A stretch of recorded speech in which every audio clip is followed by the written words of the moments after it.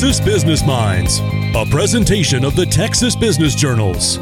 Brought to you by Texas Mutual Insurance Company, a workers' comp provider committed to helping companies build a stronger, safer Texas.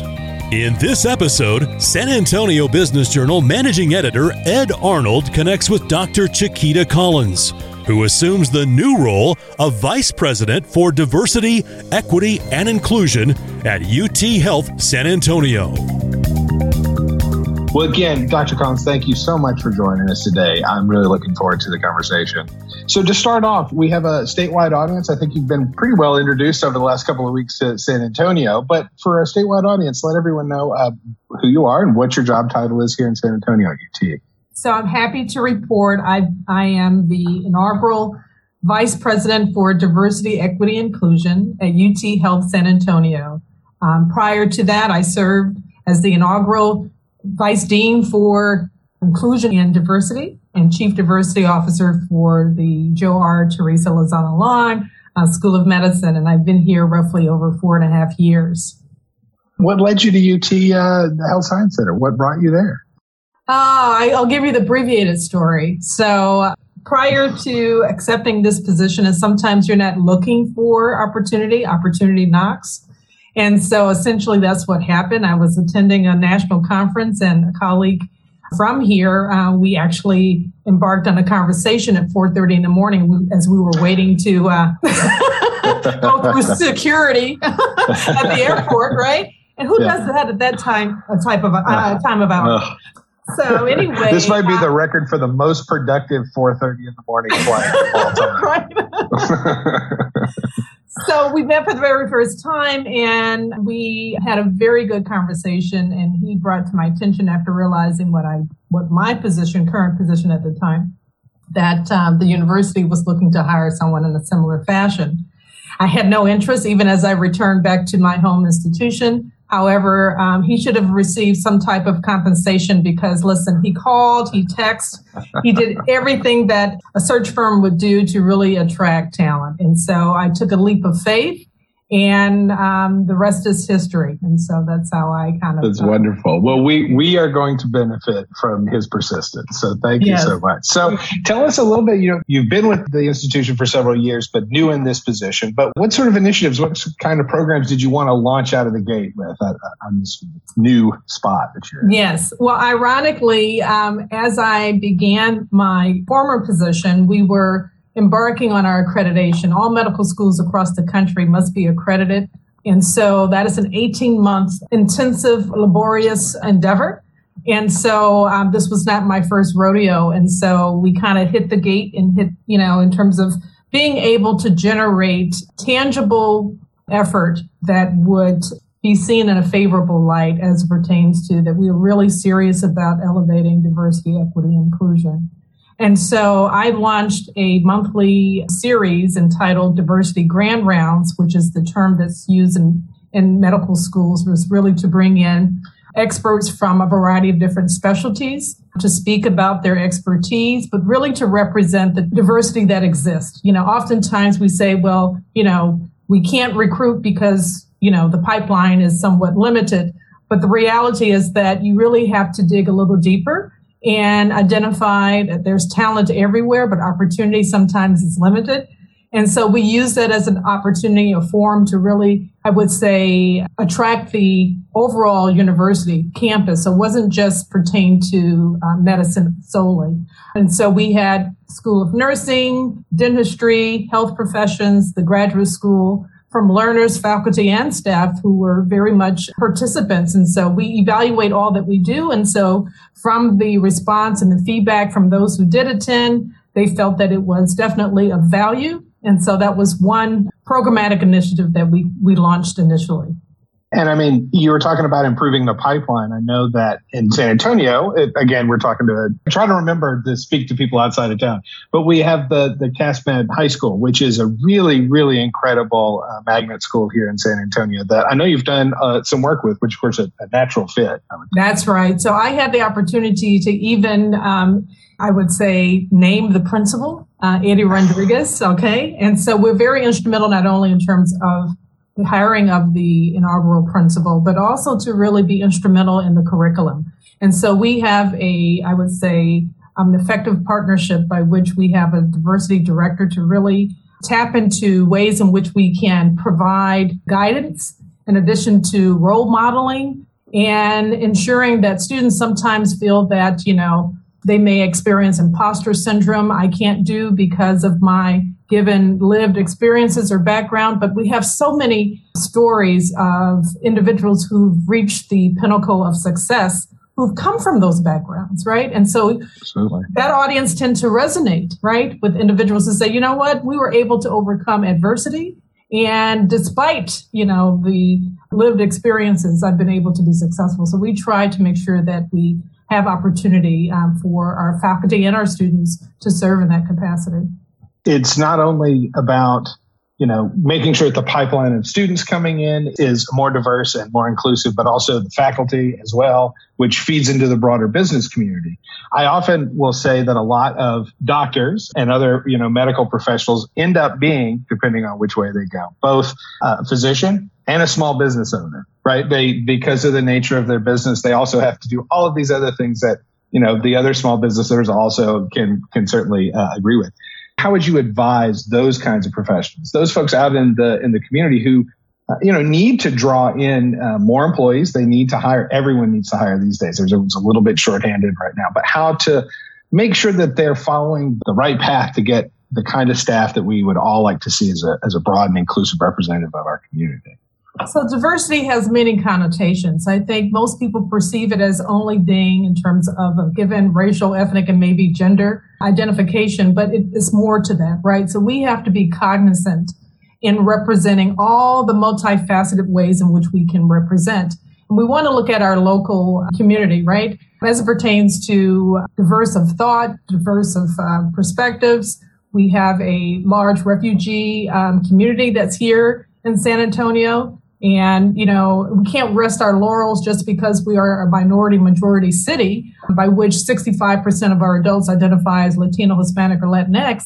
We have to be intentional, and we have to, in order for us to be successful in whatever industry, we have to collaborate and leverage and be champions. And so that all of us are interrelated, right? You can't have the perspective that, medicine is doing one thing, business is doing something else, government is doing something else. We're not going to reach the levels of success if we continue to function and operate in that vein. And so I think it's critically important that we build bridges, that we leverage, that we engage with the community, and the community is broadly defined, whether we're talking about business owners or we're talking about community activists, who have been the gatekeepers of understanding various constituent groups.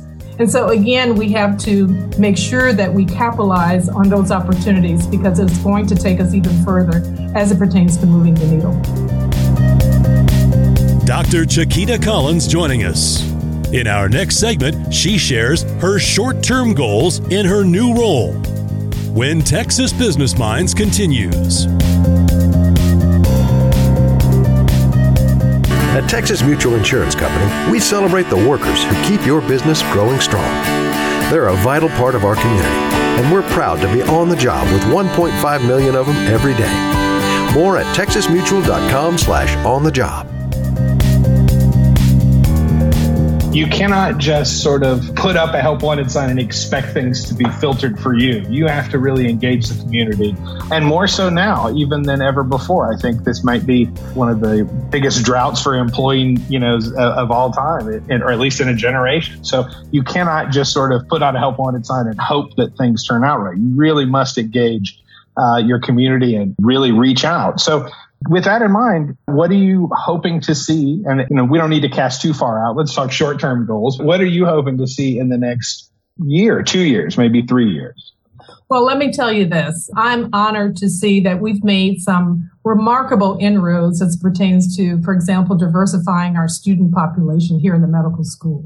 I mean, we've had the U.S. News World Report actually showcase our success as pertains to being the ranked number 16 in the country and number 1 in the state of Texas. And so it wasn't because of who we are. We had to be intentional. Again, it's a collaboration in terms of my office and other offices that kind of oversee admissions. We have to make sure that we meet people in terms of where they are, right? So students have to feel like they feel valued, that they're part of the organization, not just, one and done. And it's like, okay, we get you in. We want you to be successful throughout your journey. So there are many initiatives in which we take part in. We have receptions. We offer advice in terms of those who are considering applying to medical school. And we even do follow-up, because, some of the top applicants, they get, multiple offers, right? And so to be competitive, we have to offer scholarships. That's just the way of the world, and so that's something that we use to incentivize. And we have similar initiatives as it pertains to the recruitment of junior faculty as well. Hiring faculty, especially in medical school, is quite an expensive endeavor. And so especially those who are in basic science in which they have labs. And so many of our medical students and I would say graduate students, they often incur educational debts, right? Absolutely. And so one way in which we've been able to kind of offer as an incentive is that if you are committed to pursuing a certain line of research, then we can offer a loan repayment program similar to what the government does, right? Up to 3 years if you meet certain criteria. And so we've been very successful in that, and we hope to kind of expand that to other schools as well. Well, that's key, isn't it? I mean, we need education to be more affordable for everyone if we're going to increase the participation that we all know needs to happen. We're very close already to an economy that requires an undergraduate degree at minimum. We're very close to that, much less further in. So that is also a severely limiting factor for a lot of students, is their ability to really afford medical school. So what sort of advice would you give to those students that may feel a little bit discouraged about it, to sort of help them see that there are avenues that they could pursue? There's a plethora of scholarships by which one could potentially apply for. And when we're talking about underserved communities in particular, we have to involve the family, because oftentimes their culture, depending on the racial ethnic group in which you identify, it's a family decision, right? And so many come from which they are supporting their family. And how can I leave my family to pursue higher education when I have to provide to some degree to my family? And so, again, we have to understand and be culturally sensitive to those things. And so we have to, again, be more proactive in our outreach at younger ages. Some people say high school, but the scholarship says you have to start at third grade.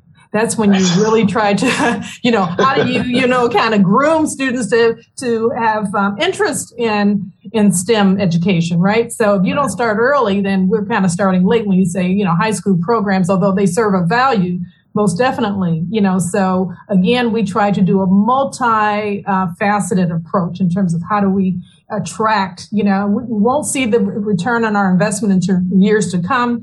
But in terms of CASMed, we're hoping that they will, go off to UTSA, and then ultimately come to us. Right. Of course. Yes, so that's the kind of projective objectives. Yeah. Mm-hmm. Absolutely. I have noticed over the last 2 or 3 years that the profile of historic Black colleges and universities has really increased. And that's been a wonderful sort of push to re-examine and return to in some cases, or recruit kids that they had maybe not considered it before. Have you seen more kids from historic Black colleges sort of coming into the system at the medical school level? That's a very good question. What we have found nationally is that HBCUs, historically Black colleges and universities, historically have had the largest number of graduates who go off to professional schools or higher education. So we need to learn from them, and we need to find ways in which we can partner, and solidify ways to offer pipeline opportunities, whether it's, you're taking classes at the same time, or, again, they graduate most talented. And what they do that's different from other schools, I went to a predominantly white institution, but, I'm very proud of in terms of what I was able to obtain in terms of education, is that the smaller schools or HBCUs and other minority serving institutions, they invest in students who oftentimes come with not the same caliber of education in terms of background to some degree. Also, on the flip side, those who are the most elite HBCUs, they attract the top talent. These folks are coming from private schools. They have straight A's and all of that. So again, is investing and committing to that investment by which, even though you might have some weaknesses, we will bring you up to par so that you are competitive, and I think they do a very good job in that regard. Well, Dr. Collins, that is all that I've got to talk with you about today. I'm ready to follow you into the fight. I'm right here. I loved it. I loved your energy. It was so delightful. Thank you so much for your time. Well, thank you for the opportunity. It's a joy, and it's all about collaboration and really amplifying in terms of making sure that we are committed, because we want the next generation that comes after us not to be in the same situation in terms of where we are. So I'm just thrilled to have this opportunity and honored to be an active voice and leader at UT Health San Antonio. Dr. Chiquita Collins joining us. Thank you for downloading Texas Business Minds, presented by the Texas Business Journals, and brought to you by Texas Mutual Insurance Company, a workers' comp provider committed to helping companies build a stronger, safer Texas.